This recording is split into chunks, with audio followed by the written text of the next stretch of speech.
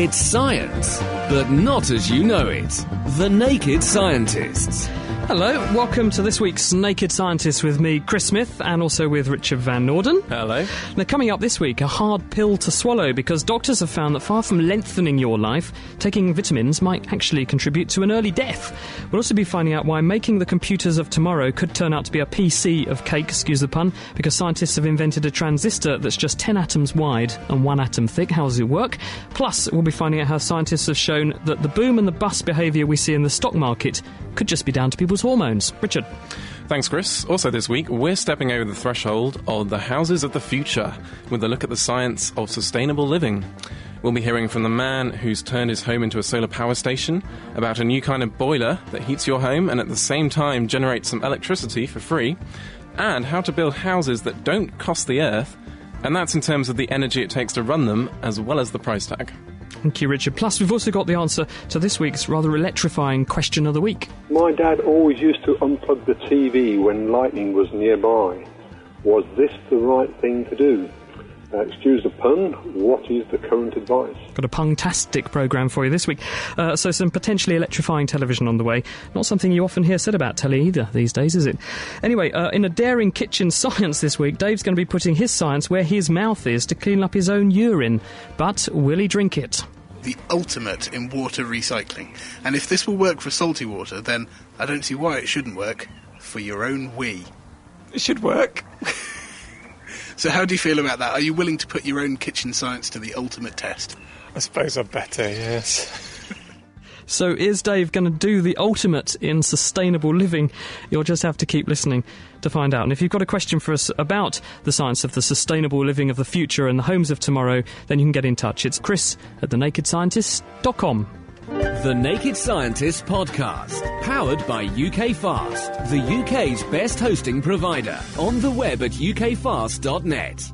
Well, let's kick off with a look at some of this week's top science news stories, and this one certainly is no exception to a top science news story, because it looks, Richard, like if you do something in the name of good health, and that's take vitamin tablets, you could actually be contributing to an early death. This is a piece of research which has been done by a group of researchers at the University of Copenhagen, the lead researchers Goran Bielakovic, and he and his colleagues have done a meta-analysis, and this is where you take lots of little studies, and all of those could be biased, because when you do little studies, there's always the possibility of making errors. If you merge lots of little studies together and get very big numbers of participants, though, you can iron out a lot of the errors and the noise, and statistical noise in the data, and what you can end up with is something much more powerful, which has the ability to detect much more subtle trends. They did this with 67 studies, which they merged together. Over 230,000 people were included in these studies, and they were case controls, so they were placebo-controlled trials where people were given vitamin tablets or they were given placebos, and their outcomes were compared, and they were a mixture of healthy people and also people with diseases.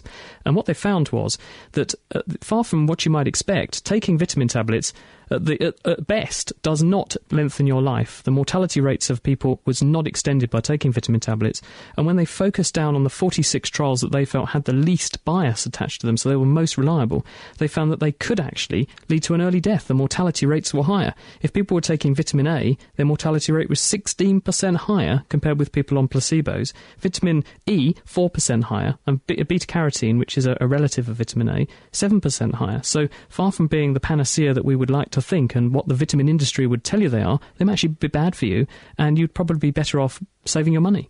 So what's the vitamin industry had to say about it then? Well, the vitamin industry, of course, have said that actually they've focused on people with terminal diseases or people who are already advanced unwell, and therefore if you put these into these kind of people, you're going to see a biased result anyway. But it's just not true. With these kind of numbers and with this kind of extensive study in both healthy people and people who don't have diseases included, as well as people who have advanced diseases like heart disease, you can expect to iron out those things. And I think that the bottom line is fruit and vegetables are the best way to get these nutritional supplements. Getting them out of a packet is not the way we've evolved to live. We have evolved to get our nourishment from nature. That's what food's for. And your body works to absorb these micronutrients in the context in which they're found naturally. And that means fruit and vegetables. 5 portions a day is what the studies continuously tell us. And it's true. Oh, well, thanks for that, Chris. Good to know. Well, also this week, pretty amazingly, people have made transistors just 1 atom thick and 10 atoms wide. So a transistor is a little thing that switches your current on and off. It's in all your computer chips, all your electronics. And these researchers at the University of Manchester have carved these unimaginably tiny transistors from graphene. That's a flat sheet of carbon atoms. That's predicted by some basically to oust silicon as the basis of future computing. Just to ask a simple question, why do we need smaller transistors? This is tough to do. Why do we need to do it? Well, we need smaller transistors because we're basically trying to pack more and more stuff onto one chip. Now, the smaller you get with silicon, things heat up, we start to lose electrons, the electronics doesn't work. We need to keep going smaller. Because they're getting so small that the bits are literally interfering with the thing next door. That's right, So the components don't work very reliably. Exactly. So there's a finite limit, basically. There is a finite limit, and you might have heard of a guy called Gordon Moore, I think, who said Moore's Law, that said transistors should... the number of transistors on a chip should double roughly every 2 years. Well, to keep that going, we're going to have to ditch silicon in maybe 2020, maybe 2030, and that's where a material like graphene might come in.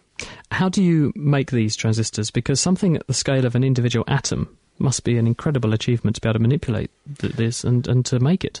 Well, it's actually done by etching them out of larger pieces of material, which is pretty amazing, because people have tried to make sort of transistors using some kind of clever liquid gas, supercooling, building one atom at a time. This is actually made by etching, and it works at room temperature, which I think is staggering. Is it scalable? Could we see this working at the level of a whole microprocessor, or is this literally making one of these things, and that's not much use to anybody? Well, the idea of etching is that you could then do it by machine. And I don't know if one could do it at the level of microprocessor yet. I mean, we'll have to see. But this is a really great start. Why is graphene so good then? Why not any old substance? Oh, well, graphene's extremely unusual because the electrons actually shoot through graphene with almost no resistance. They don't seem to hit atoms in the way and bounce back. They just seem to shoot through. So it's got this amazing property to conduct electricity really, really fast. And that's actually because of the property of it's a completely flat 2D sheet. It's the way the atoms and the electrons combine in that particular symmetry type of sheet. Very interesting. In fact, the problem with making a graphene transistor is the electrons shoot through too fast, and you can't switch the current on and off. It just keeps going. So this is quite a feat. The way they've done it here, they've sort of changed the width of this flat ribbon that's only a few atoms wide, and that has changed the electronic properties. That's how they've managed to control these careering electrons. Well, I hope that they get my energy bill down soon, because my computer cost me a fortune to run. Now, back to the macro scale now, and the London Stock Exchange. Very interesting. We're all well acquainted with things like boom and bust and the boom and bust economy and the dot-bomb era of the year 2000, when stocks and shares in computer companies and dot-coms just crashed. But why does this happen? Well, a group of researchers at the University of Cambridge, that's Joe Herbert and John Coates, decided to find out how hormones might be involved in the process. So they recruited 17 financial traders down in London, and they monitored them for an 8-day period. They took twice daily saliva samples at 11 o'clock in the morning and 4 o'clock in the afternoon, and they were testing for 2 hormones. One, testosterone. These are all blokes they included in their study because they found it quite hard to find a woman who worked there, actually. There were lots of men and 4 women employees in the whole company they worked with, so they mainly focused on the men. The other hormone they looked at was cortisol, which is the body's stress hormone. And the really exciting thing was, when they looked at how much money these people were making each day, there was a very strong relationship between their 11 o'clock in the morning testosterone level and their 4 p.m. profit. So in other words, if they made money that day, their testosterone level early in the morning was 25% higher than normal. And so it looks like a high testosterone level pumps you up and primes you to make money. Their other hypothesis was, when they were losing money, they'd be really stressed, so the cortisol levels would be very high. They didn't find that. What they did find instead is, when the market's very volatile, hard to read, hard to predict, then you get high levels of cortisol. And when you map those findings onto how the stock market works, it tells you a lot. It tells you why we get boom and bust.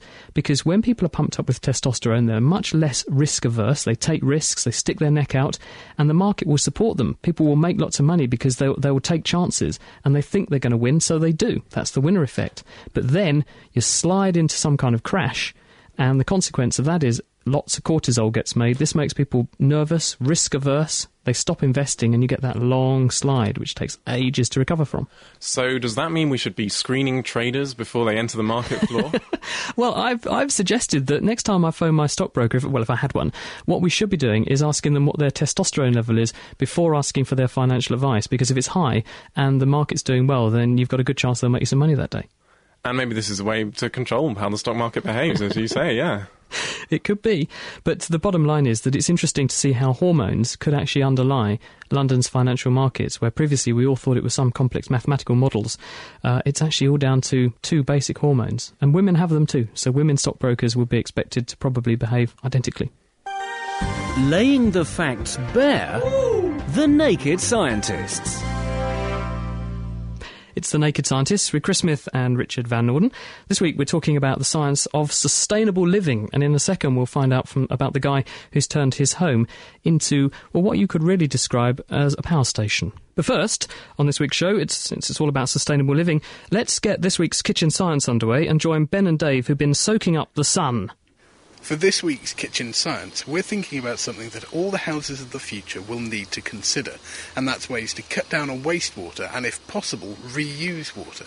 So, Dave, how is it best that we should indeed cut down on our use of water? Well, the first thing you should do is not waste water, so use efficient appliances like dishwashers and washing machines, and not leave taps running. But this time we're going to look at a way of purifying water to something which you can drink from just about anything. So this would work from rainwater, for example? Rainwater's already pure, so you don't really have to do it for that. So it would actually work with things like dishwater, or even seawater. So is this method of purifying water something that people can do at home already, or do you need lots of expensive desalination equipment? No, it's actually really simple to do it at home. All you need is a dark container, like maybe a non-stick saucepan, some cling film, some water, and a small cup. We're out in your garden today. Now, surely I would have thought if you're looking at conserving water, we'd be in the kitchen or perhaps the bathroom. The other thing that we need for this experiment is the sun. So you want to do it on a very sunny day. And today's reasonably sunny, so hopefully it should work. Well, I guess we should take advantage of the sun before it goes away. So what do we actually need to do? Well, the first thing you'll need is some water to purify. You could use dishwater or something like that. But we're going to make some salt water by adding about 5-10 grams of salt to about half a litre of water. OK, now salty water really isn't pleasant to drink and it does dehydrate you, so why are we starting with salt water? Well, salt water is a really easy test because you can taste salt really easily, so you can tell how well it's been purified. And also, if it works on salt water, there's loads of salt water in the world, so it could be a useful process. OK, well, how do we actually set this up? Well, the first thing we need to do is make our salt water, so I'm going to put the 5-10 grams of salt in the water. And this is ordinary household table salt? Yeah, perfectly normal. Any old salt will do, as long as you can taste it. And then give that a good stir. OK, that's fairly well stirred in. Do we need it all to dissolve? It's not vital. What's important is if you taste it, it should taste salty. And does it? Yeah. Lovely. So now we have some very salty water. That really doesn't look like pleasant stuff to drink. So what do we have to do next? Well, the next thing to do is to put the water in the saucepan. So you want to put maybe a centimetre of water in the bottom of the saucepan. Is there any particular reason we're using a saucepan? Well, we're trying to absorb the sun, so we want a nice dark container, and this saucepan is nice and black on the inside. So you could actually use anything that would be a nice dark colour, so a black bucket would work? Yeah, perfectly well. OK, so we'll pour that into the saucepan now. We've just put about a centimetre of water, so enough to cover the base, but not too much. Yeah, if you do, it'll take longer if you put too much water in there. So, a saucepan of salty water, a sunny day, what's the next thing? Well, the next thing you want to do is put our collecting glass in the bottom. That's the shot glass we've got. Yep, I'm going to put that in the middle of the saucepan, and then stretch cling film over the top of the saucepan. OK, so we're just using ordinary household cling film, and we're just going to stretch it across the top of the saucepan, like you might do if you had some leftovers that you wanted to keep fresh. Yeah, that's exactly right. You want to do this quite loosely so you can make a depression in the bottom, and you want to hold it down with a stone, or I'm going to use a little bit of the salt water I was making earlier. And that's caused a depression in the middle of the cling film, so that's now dipping in the middle. Is that what we need? Yeah, that's the idea. You want that to dip in over the centre of that glass. And just to help things along a bit, I'm going to tip the saucepan towards the sun so we get as much sun inside as possible. OK, so we have a saucepan that's tilted towards the sun with a bit of really salty water in the bottom. And across the top there's some cling film which has a bit more of the water on top of it to create a depression. We've lined the depression up exactly with the shot glass. And this is going to purify water for us, is it, Dave? That's the plan, yes. And so how long have I got to wait to get myself a nice drink of pure water? It'll depend on how much water you want and how sunny the day is, but an hour or two should do it. OK, well, I'm afraid, Dave, I have some bad news for you, because I, of course, trust your science completely, and I wouldn't be here doing kitchen science with you if I didn't, and I'm looking forward to a glass of pure water. But after we had a bit of a live problem with a kitchen science a few weeks ago, it seems that Dr. Chris is a little less certain of your science, and he wants you to prove it. Yes. And so he wants you to do the ultimate in water recycling. And if this will work for salty water, then I don't see why it shouldn't work for your own wee. Cheers, Chris. It should work.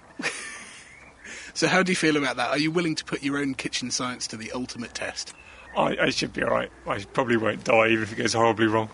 Well, in that case, Dave, I guess you better go off to the toilet to prepare. I suppose I'd better, yes. So Dave has gone off to the toilet to prepare the second part of this rather unusual kitchen science, but we will come back to you later on in the show to let you know if we really have been able to purify drinking water from water that Dave's already drank once. Well, good luck there, Dave. I mean, if I was in your position, I think I'd do a little bit of switching of beakers, but, I trust your science implicitly. So stay tuned to find out if Dave really will drink his own purified urine.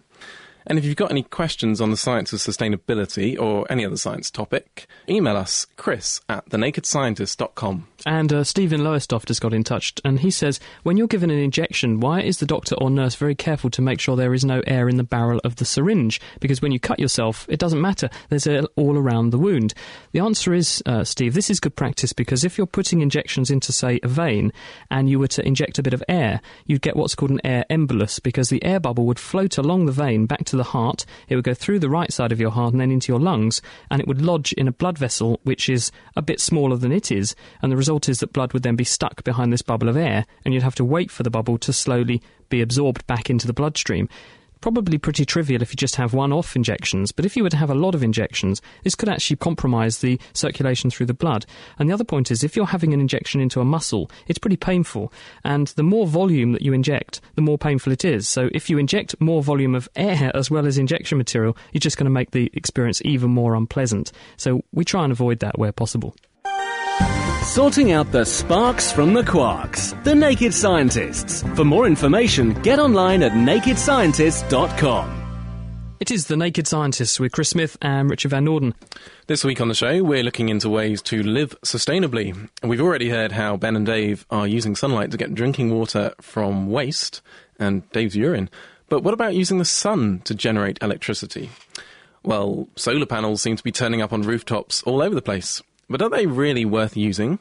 You may be generating electricity for free, but how long does it take to pay back the cost of buying them in the first place? And as with all technology, you need to use energy to make it in the first place. So do they cost the environment more than they give back?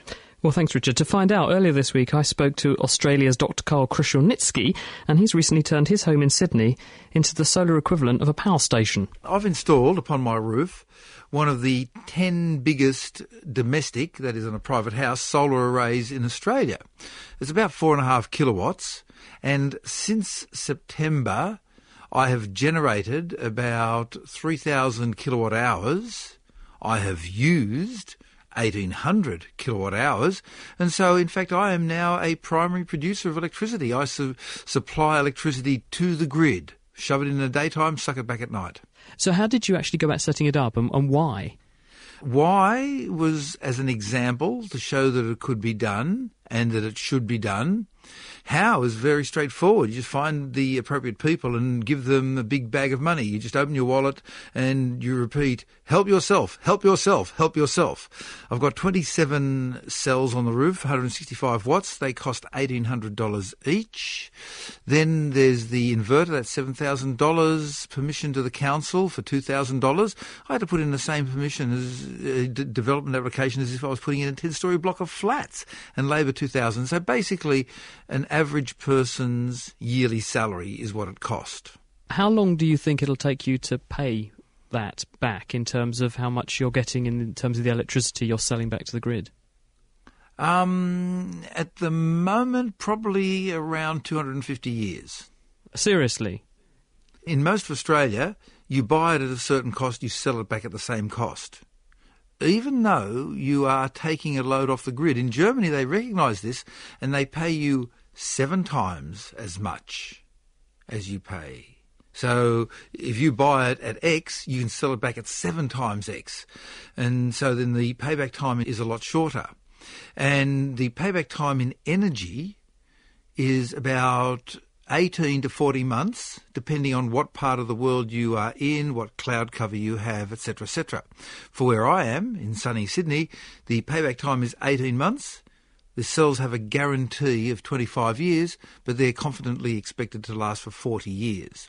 Now, that's all very well if you live in Sydney, because having lived in sunny Sydney, I know there's enormous amounts of sun there. But how would the setup here compare? Because most days it's cloudy. In summer, there's a bit of sun. So how much sun do you need to get in order to make this system work? With your energy costs the way they are in England, you'd need probably a 7 kilowatt array maximum, and you would be running it at lower efficiency because you would have less sunlight. At the moment, solar cells are expensive because the price of the basic silicon has gone up by a factor of 8 over the last few years. However, when I was an engineer, one thing I learnt was do not reinvent the wheel. Nature, via trees, is doing a wonderful job of turning sunlight into electricity. And once we humans learn to copy that better, I'm sure that we'll get cheaper solar cells. So part of the energy equation will be solved by having every roof in the world stuffed full of solar electricity and solar hot water.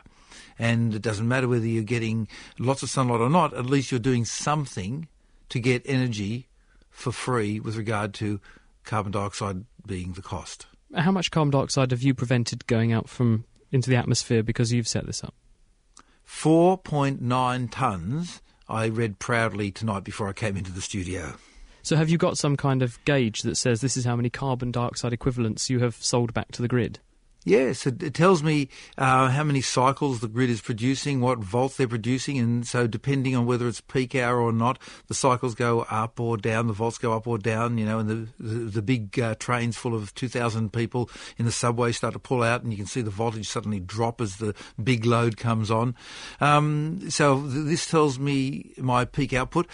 In high summer, when I have the best orientation with regard to the sun, I can typically produce 32 kilowatt hours a day when I'm using about 18, 15. Now, as we're headed past the equinox, heading towards winter on our side of the equator, I've been generating 24 a day. I'm still ahead of my 18 kilowatt hours, and I've come across a family in Perth who run their house on 3 kilowatt hours a day. Your fridge uses 1.5 kilowatt hours. So they must be extremely frugal, and I'm very happy to learn from them how they achieve this magnificent economy of electricity. But there's more to running your house than just the electricity. Presumably you must be heating your water. So is that included in your equation? Water we do via gas, because to generate electricity at some distant place and then send the electricity across, you get big losses. It turns out the losses are less if you pipe the gas and then you burn it on an instantaneous hot water heater rather than a storage hot water heater.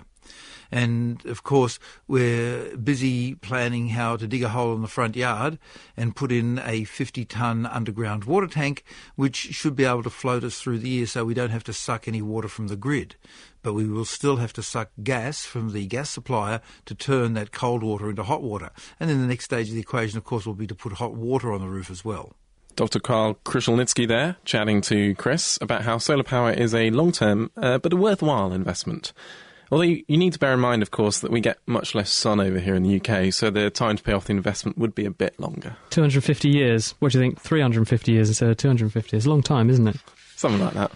Now, how else can we generate electricity at home? Well, Elaine Ball is from Baxi Group, and they've developed a household boiler system that they're actually trialling for the first time here in the UK. It's called the EcoGen, which, as well as heating your house and your water, it also generates electricity. And now here's the really good news. The electricity effectively comes for free. So let's find out from Elaine how it all works. Hello, Elaine. Thank you for joining us on The Naked Scientist. Good to have you with us. How does it work? Well, the EcoGen, as you said, is a gas appliance that when it burns and generates heat, we also get electricity as well. The basis of the product is a Stirling engine, which works similar to an internal combustion engine, except that the unit is sealed and has helium in it, and we have the gas burner external to the unit. What we do is we burn the gas at the top of the engine and we cool the gas at the bottom of the engine, and that with a displacer basically moves the hot and cool gas around and drives a piston. Oh, right, and then the piston is connected to some kind of generating system. Well, the piston's actually free, and it's got gas bearings around it, which helps with minimising the losses. And around the piston, when it moves, we have magnets and wire coils that produce electricity directly at 50 hertz, which means it can be fed directly into the home or exported back to the grid.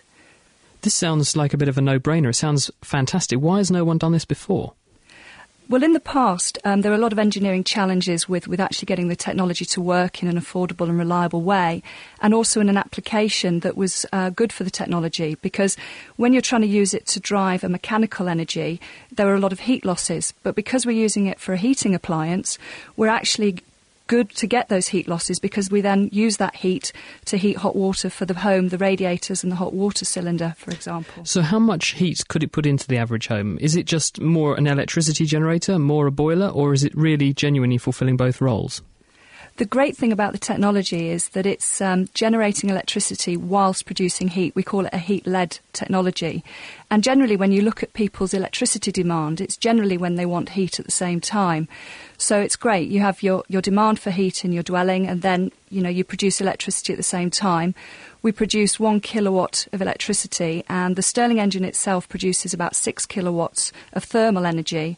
And then we have a second heater to give up to another 18 kilowatts, which is great because there's lots of different house types across the country, different heat demands. And because it all modulates down, it will basically suit the heat demand to the house. And so it meets a lot of applications. You've installed this for a number of people who are in your sort of test run. How are they finding it? They're really, really pleased with the unit because they've already seen fuel savings, cuts in their energy bill, and we've also got a number of the utilities on board, and when they're exporting energy back to the grid, they're also getting paid for that energy as well. So what sort of fuel costs and electricity bill changes are the people who've tested this seeing? What are they getting out of it? Well, we're still seeing about 40% reduction in fuel bills. If we take one field trial in Preston, in 4 months, the boiler actually generated nearly 800 kilowatt hours for a demand that was needed in the home of about 1,200 kilowatt hours. And because Terry was getting a net benefit from selling back, he was basically getting 2/3 of it as electricity for free. But have we not had a problem where some of the utility companies don't play ball? Dr. Carl in Australia was saying that you only get paid 1-to-1 for the amount of electricity you sell back. In Germany, you get a better deal. In some cases in the UK, the companies won't buy the electricity off of you. You end up giving it to them for free. No, and that's where there's a lot of consultation going on at the moment, because we're trying to get a standard and a sort of a fair quota across all the utilities. So at the moment it really is dependent on which utility you're with and what system they're going to use. And there's a lot of debate at the moment about feed-in tariffs and whether we should adopt that in the UK or provide capital investment up front through the government's carbon emission reduction target programme. So what kind of benefit are you going to get in terms of reducing carbon dioxide emissions? Well, when we look at the typical average annual usage of a boiler, we get between 2,500 to 3,000 run hours a year. If we look at an existing condensing gas boiler today and compare this product, then if we get 3,000 run hours, then the homeowner is going to save probably £200 to £300 a year versus an existing boiler. And in terms of carbon, that's equivalent to about a tonne of carbon dioxide a year for each appliance. So if you think about the 22 million homes in the UK and the number of gas boilers that are sold, then, it doesn't take a lot of maths to think of a lot of boilers is a lot of carbon dioxide saved. Running an engine in your garage sounds noisy. Are people complaining that these things are noisy, Elaine? Well, actually, we've, as well as having the very first units in garages, we installed our second field trial just before Christmas, and we've got a number of units in kitchens. Where the Stirling engine benefits over the internal combustion engine is that you've got none of these internal explosions, and it's a very quiet operation. So the noise levels of the products we've installed are typical to a normal gas boiler, and we've got, as I say, units in kitchens and no complaints so far. Does it take some special infrastructure to plumb it in? And lastly, and briefly, what's the cost to install this in someone's house? Well, because it's based very much on the sort of traditional gas technology, in terms of the gas and the heating side, it's the same installation that a normal gas engineer plumber could do today. The additional complication is the requirement of a new meter to be able to export to the grid, and therefore getting involved with your utility to make that meter connection. So typically it shouldn't be much more of an onerous task than a gas boiler today. And so when can I get one? Well, we're looking to bring them to market at the end of this year, beginning of next year. Thanks very much, Elaine. That was Elaine Bull from Baxi Group, who've come up with the EcoGen, a way to heat your home and at the same time produce some free electricity to help you cut your power bills. Still to come, in this week's Question of the Week, we're going to be finding out whether you should unplug your TV in a thunderstorm, and we'll see if Dave really does have enough faith in his experiment to taste the water which has been purified from his own urine. So if you've got any questions or you'd like to join us on this week's show, you can email myself, that's Dr. Chris Smith, on chris@thenakedscientist.com. The Naked Scientist Podcast, brought to you by thenakedscientist.com. It is Chris Smith and Richard Van Norden here on The Naked Scientists. If you want to check us out in Second Life, you go to the Scielands continent and you go to Naked Scientists headquarters, which is in there. So far, we've found out how we can use technology to help us generate cheaper, greener electricity. But it's not just energy we have to think about to be sustainable. And Asif Din will be joining us very soon to explain how architects can help by making us green by design. But first of all, we sent Mira Senthalingam to the Science Museum's Science of Survival exhibit to discover the importance of being water-wise. Link established. Eco. Doug. Buzz. Tech. We are communicating with you from the year 2050 by phase transference Hello, module. 2 minutes. Listen, in 2050, it's harder to find stuff like fresh water, oil and gas. But here's how you can make things better. Now, hang on a second. This week, I've come to the Science Museum in London to visit the new Science of Survival exhibition, which opened last week. The exhibition covers important issues facing our future and our survival, looking into things like global resources, climate change, and the options we have towards a sustainable future. As soon as you walk in, you meet 4 characters, Buzz, Eco, Tech and Doug, who all have very different views and opinions about how we can have a sustainable future. And throughout the exhibition, each character provides their opinions to give you an idea of just how differently people can see these issues. The main content developer on this exhibition is Melinda Campbell, and she's here with me now to tell me more about the future and our survival. Hello, Melinda. Hi. What's the point you're trying to get across? Well, the first thing we do in the Science of Survival is we look at different areas that every human being needs to survive. So we look at drinking, eating, enjoying, getting from place to place in moving, and building, which is about regulating body temperature and protecting yourselves from the elements. The fun part about the Science of Survival is that each section allows kids and families to make their own decisions about what kind of future they want. And on your survival card, the decisions you make and the visual representation of what you created will be remembered for you.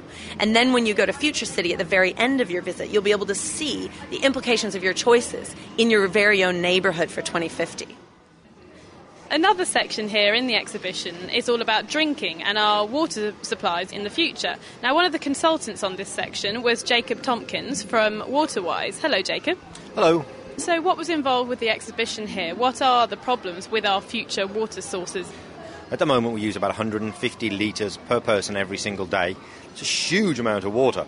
And what we're seeing is we're using more, so that amount we're using is rising every single day because we're taking more showers, we're doing more washing, things like this. And at the same time, we're living in the drier parts of the country, we're living in smaller households, and what climate change really means is more floods and more droughts. So there's going to be less water, it's going to be more difficult to get hold of, and also we're going to be using more. And so what can we do about this to ease the situation? Amazingly, it's actually quite simple. As I say, we use about 150 litres every day. About 50 litres of that is simply wasted. And it sounds like a cliche, but, turning the tap off when you brush your teeth. If everyone did that, that would provide enough water to supply the whole of Scotland. Knocking a minute off your shower, don't leave the tap running to get a drink of fresh water, fill a bottle and put it in the fridge. Simple things like this, but don't cut back on cleaning and drinking, obviously. One of the ways you're getting the message across in the section is through a game. There's various things mentioned in that, like fog farms. So are those potential sources of water in the future? Probably not in the UK, but it's already being used in the Ethiopian highlands and in parts of South America. They already put up meshes, large nets, which actually catch dew from fog and mist and then condense those. Now, in the UK, we're not that short of water, but we do need to be looking at simple, low-tech solutions like reusing sewage water. Might not sound very nice, But what we could do is we could look at the water from our sewage treatment works, look at purifying that, and you could do it through natural means by reed beds and things like that, and using that to re-augment our rivers or reusing it for supply. So as well as the games here, there are cabinets showing examples of the solutions. So what kind of things have we got on display here? It's quite encouraging. There's a lot of low-tech solutions on there. One of the most fun ones is something that's used quite widely in Africa, which are play pumps. They're basically like ordinary things that you find in a playground, seesaws and roundabouts and things. And the kids, actually, while they're playing, pump water. There are also some fairly simple water purification devices. The technical term is flocculate, but what they effectively do is take the particles of dirt or salt out of the water, settle them out, so you've got the fresh drinking water on top. As well as that, there's one that's just come into the UK, actually, which is putting your basin on top of your toilet cistern.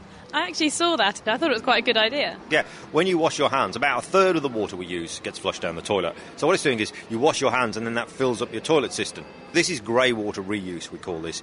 Grey water and rainwater are being used a lot. There are simple ways that water that is slightly dirty can potentially be reused. Well, so you say the average person uses 150 litres, and that's just on their own individual needs, but obviously water is used on larger scales just in consumer products and things, aren't they? Yeah, there's something we call embedded water, which is basically the amount of water that goes into growing a carrot or making the tie I'm wearing or into the car that people drive. If you factor that in, we all use 3,400 litres every single day. So there is massive fluxes of water around the world. And what we need to start thinking about is how much water has gone into the things we're using and where has it come from. The way that people start to think about carbon now, we should also start thinking about water and asking questions, basically. Is it being grown efficiently? Is water being wasted? That was Jacob Tompkins from Waterwise, making sure we all turn our taps off. Now, I've had some time to go on all the activities here, so I've come to the Future City with content developer Melinda Campbell, who I spoke to earlier, and I'm going to see what kind of world my decisions have resulted in. Do you want to scan in with your survival card? OK, I'm just going to scan in now. OK, so it's welcomed me to my city in 2050. In this case, you've designed something that, for your design your own vehicle, you've got something that travels on rails. You've also chosen biofuel to power it. So what this community is showing you is you're actually going to need an entire farm to create the crops for the biofuel. So this is a little bit of infrastructure you might not have thought about when you designed your vehicle. But because it travels on rails, you're going to need these things in your community.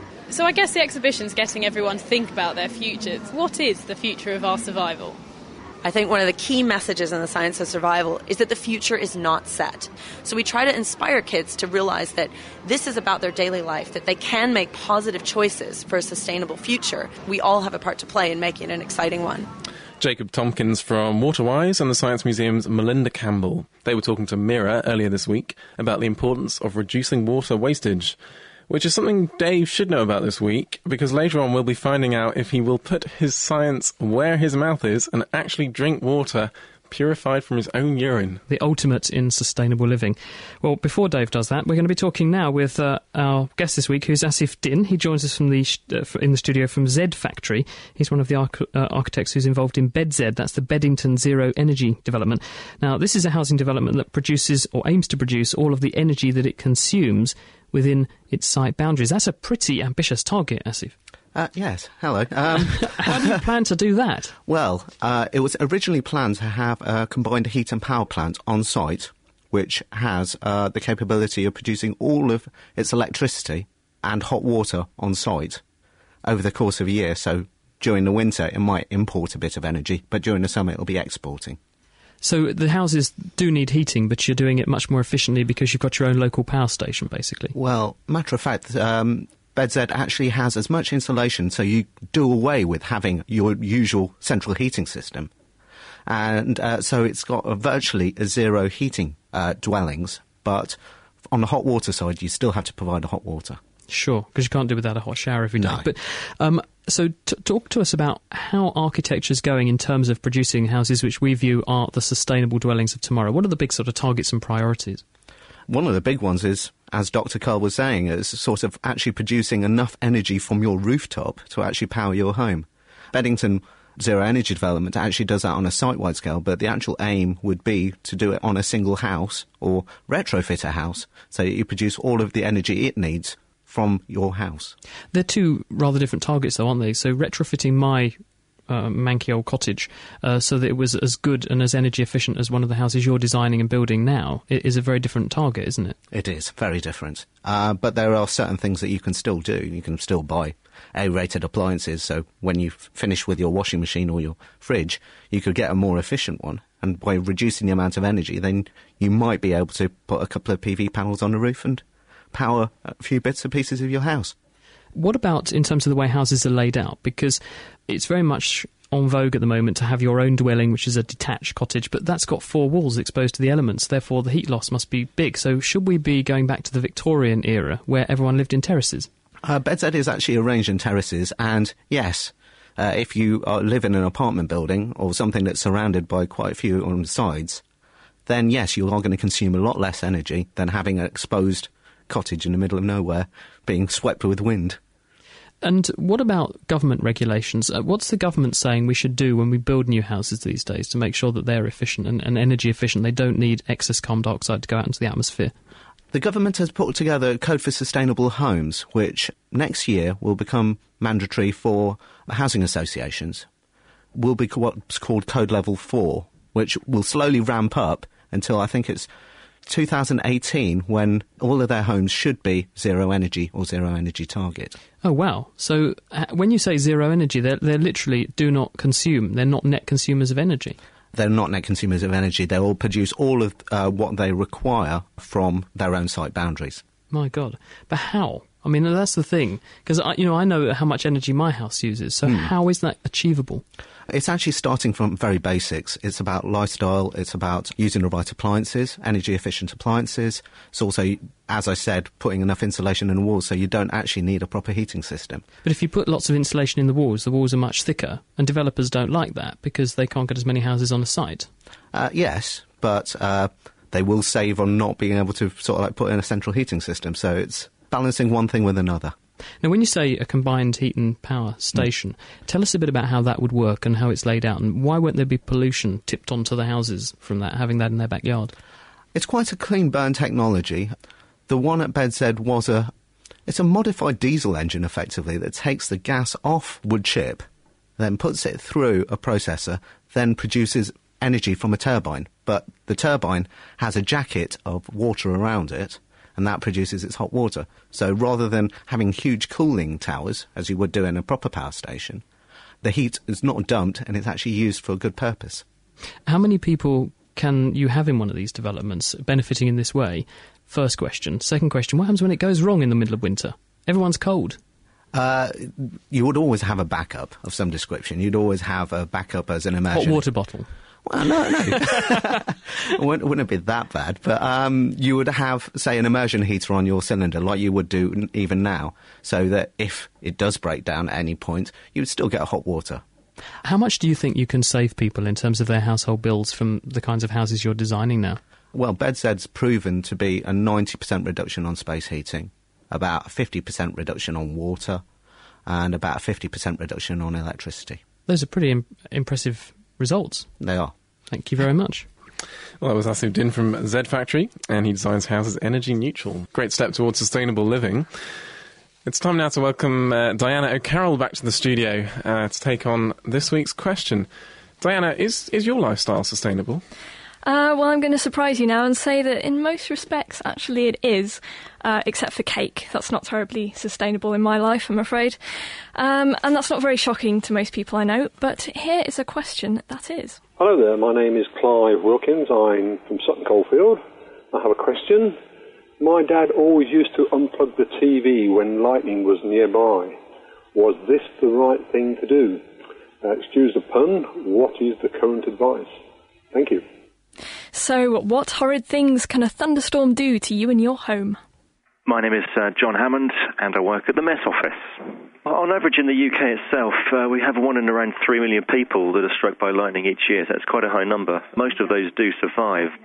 But overall, I mean, the people that have been struck have been doing anything from literally using electrical appliances. We've heard of accounts of people that have been ironing and they've been blown across the room because the lightning has come down that particular way. If you are concerned, then I would certainly unplug an electrical appliance to try and break that link where the lightning therefore can't go and make contact with the ground ultimately. It turns out lightning can melt your appliances even if it hits a nearby house or overhead cable. If you want to save an expensive telly, then unplugging it from the aerial and the mains might be the right idea. But does the aerial help to make it more attractive to lightning? My name's Dr. Bob Howlett. I'm a reader in electrical and electronic engineering in the School of Environment and Technology at the University of Brighton. Whether you plug your television in or not when there's lightning around, it's an interesting question. I think it's one of those things where the answer really is it doesn't make too much difference. It certainly doesn't make any difference as to whether you get struck by lightning or not, because that is down to the distribution of charge in the clouds and the distribution of charge over the nearby buildings, and, would you believe, whether the shape of the building, whether there are sharp points on it and things like that. So one little television aerial isn't going to make any difference that way. If you do get struck by lightning, the current will come down the aerial cable, and if your television's plugged in, it may be a good thing because the television will melt down and absorb the energy. The bad thing is that the cathode ray tube may explode, which is not very nice, but the television would act like a nice little fuse and absorb some of the energy. If it's not plugged in, the energy is going to go somewhere else. So there will be a spark from the plug to the nearest earth point, which might be a radiator, or it might be you, or it might be your dog walking past, or whatever, but you don't know what. Even if nothing happens to the television aerial, the wet walls will be quite good electrical conductors. So you'll get quite large current coming down the walls at the outside of the building. And those changing currents will cause magnetic fields, which in turn will induce EMFs or voltages in what could be any of the electrical equipment in the house. So I'm afraid the answer is there's probably not much you can do about it apart from lying back and watching the show. So during a storm, you could make a potential difference in your life expectancy by letting the TV act as a big fuse. Well, it's much better to listen to the radio anyway. Absolutely, and that was a shocking pun. Ba-boom. So I can let you get away with that one. I've had a really good response from this on the forum, this question. That's nakedscientist.com/forum. Graham D, Linda, and also my mum said that it was better to unplug your TV during a storm, and TechMind, that's what he calls himself, advised that touching any plugs and leads during a storm isn't a brilliant idea.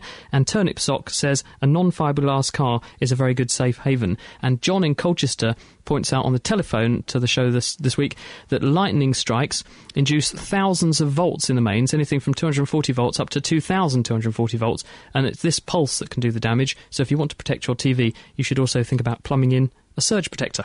Diana. Well, that's a lot of power. Let's hope this next question doesn't get quite so sparky. Hi, I'm Dr. Raj from Sri Lanka. My question is this. During the 1970s, we were told that oil would run out by the year 2000. Then new reserves were discovered, and now they say 2100 is when we will be starved of oil. Is it possible that we'll find more oil reserves in time to come? And why have we missed them before? Can the price of oil make smaller reserves economically viable? Thank you. Some forms of oil are not as flammable as others, but what about this burning issue? My name's Graham Watson, and I come from South London. And my question is occurred to me when I was listening to the Olympic torch being discussed recently. I was wondering how you transport a naked flame on an aeroplane. It has to be a naked flame, I think, to continue the Olympic spirit, but even without the current security situation, surely it must be quite difficult. But it's obviously possible, so I wondered how they did it. So if you know anything of the future of oil supplies and exactly what happens to the Olympic torch in the air if it hasn't been nicked yet, then get in touch by emailing questionoftheweek@thenakedscientist.com or take part in our forum debate at thenakedscientist.com/forum. Thank you, Dinah. Do you reckon the torch went through Terminal 5? If it did, it's a terminal situation. It would get lost forever, wouldn't it? Thank you very much. That's Diana O'Carroll with this week's Question of the Week.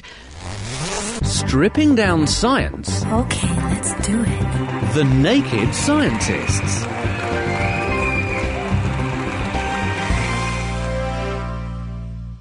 This is The Naked Scientist with Chris Smith and Richard Van Norden. Now it's time to find out if Dave will really go through with it. Does he trust his kitchen science sufficiently to sample water extracted from his own urine using sunlight and cling film? Let's go back to Ben and Dave to find out. Welcome back to Kitchen Science, or should I say the Dave Ansell Urine Purification Challenge. We're back in Dave's garden now. We've had our saucepans full of salty or otherwise water out in the sun for a couple of hours. And so now Dave's going to explain how this works and why we should have drinkable water. So Dave, what has actually happened? Well, when the sun shines on the black pot at the bottom, it's going to heat it up, and that's going to make the water quite warm. And when water gets warm, even if it's below its boiling point, some of the water molecules have got enough energy to escape and turn into a gas. We call this water vapour, and the water evaporates. Now that will make the gas inside the pot really, really quite humid, and there's nowhere for that moisture to go because it's trapped there by the cling film. So the water molecules evaporate off the liquid we've put in there, in my case, salty water, in your case, wee, and that gets trapped by the cling film, so it can't go anywhere, so the humidity goes up. But what about the salt that's in there? Doesn't that join it? Well, salt has a much, much, much higher boiling point than water, 1,000 degrees centigrade, so it's not going to evaporate at all. So the salt's got a really high boiling point, so it doesn't evaporate with the water. But what about all the different chemicals that you've got in your pot? Well, most of them are salts as well, and will have pretty high boiling points, so shouldn't evaporate either. So what we should be left in the vapour is just pure water vapour? Yeah, that's the idea. And then when it touches the cold cling film on the top, then that can lose its energy again and condense and form little droplets of water. If you look closely, you'll see lots of little droplets of water clinging to the cling film. It's a bit like my bathroom window after I've had a shower. There's lots of condensation on it. Yes, exactly the same thing's happening then. Water's evaporating from the hot water in the shower and condensing on the cold mirror. But once it's condensed onto the cling film, doesn't it just drop back into the salty water? Well, that's the cunning thing about weighting the middle of the cling film. That will mean there's a kind of way for the water to run down the cling film, form drops and drip into our little shot glass. So in theory, all we've got in the shot glass is pure, clean, distilled water. That's the plan, yes. So I've got the shot glass out. There's certainly a few mil of water in this, so let's see if it tastes salty. Here we go. That actually doesn't taste salty at all. Now, I need to check, Dave, that you haven't been cheating and that this is in fact salty water. So I'll just stick my finger in the water that's left and taste that. Ah, yeah, yes, that's like seawater. It's really, really very salty. There. Okay, so you've proved to me that we can get pure water out of salt water, but are you now willing to put your faith in your own science and taste the water you've purified from your own wee? I guess I will, Ben. Okay then, Dave, well, let's get this one out as well.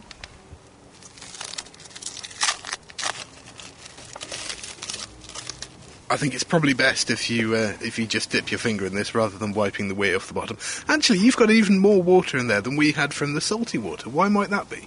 To get this to work, the liquid inside has to be as warm as possible. And the urine started off pretty warm. So it had a bit of a head start? Indeed. Okay then, Dave, well, go for it. Let's see how this tastes. It tastes of water. I have to say I have no experience of drinking wee itself, but that tastes to me like perfectly clean, fresh water. Well, I'm glad to see you put your science on the line and test this out. But that does look clear water. It doesn't look at all yellow like the water that's left in there. So where do we use this bit of science in the real world? Well, it's the way nature purifies all the water around us every day. What happens is water evaporates off the sea, forms large amounts of water vapour, then as that rises it cools again and forms little tiny droplets in clouds. Those droplets join together and form bigger droplets and eventually fall as nice fresh rain. So what we've made in a saucepan is effectively a small weather system. Very, very small, yes. But this is obviously quite an efficient and easy way for you to get drinkable water out of water that otherwise would be waste. Do people use this trick to clean water for themselves? It's definitely a recognised way of getting fresh water if you're in a desert or if you're on a boat in the middle of the sea and with no fresh water. There are some people who are looking at trying to do this on a much bigger, sort of more commercial scale, to take salt out of water in order to use drinking water in desert regions. So as long as you're near the sea, you can take that salty water and apply a trick very similar to this and wind up with clean, drinkable water. That's their plan, yes. Fantastic. And I think after this, after drinking water purified from your own wee, nobody can ever question your dedication to kitchen science again. But that's all we have for Kitchen Science this week. We'll be back with more very soon. Thank you very much, Ben and Dave. That's the price you pay for coming to work on The Naked Scientist. Send in your application forms to me, Chris at thenakedscientist.com, if you want to come and work and do things like that. Anyway, you can try that experiment if you want to at home. All the details are on our website. You won't have to drink urine. It's okay. You can do it on any sunny day just using things like salty water. The instructions are at nakedscientist.com/kitchen science, and there are also lots of details of the other experiments we do each week if you want to have a go at them. Now, I've got a question for you, Richard, which has come in from Mark in Bletchley. And he says, would a lightning strike affect the small components that you were talking about earlier? Yeah, I'm fairly sure it would, because with all these components, you've got electrons running through them. That's what gives you electricity. That's the negative charge there. And I think a lightning strike would disrupt them just as much as it would disrupt other electric components. Yeah. If anything, it might turn it into a sort of miniature barbecue, because carbon burns beautifully in air. So if you put a big enough current through it, it will get hot and presumably ignite. Perhaps so, yeah. Perhaps so. Well, question for you, Chris. Roger Roeg from Germany says, when he eats one of those fizzy, sugary tablets, sort of dextrose energy sweets, he gets a really cool sensation in his mouth. He was wondering... Cool, as in cold? Yeah, cool. Yeah, cold.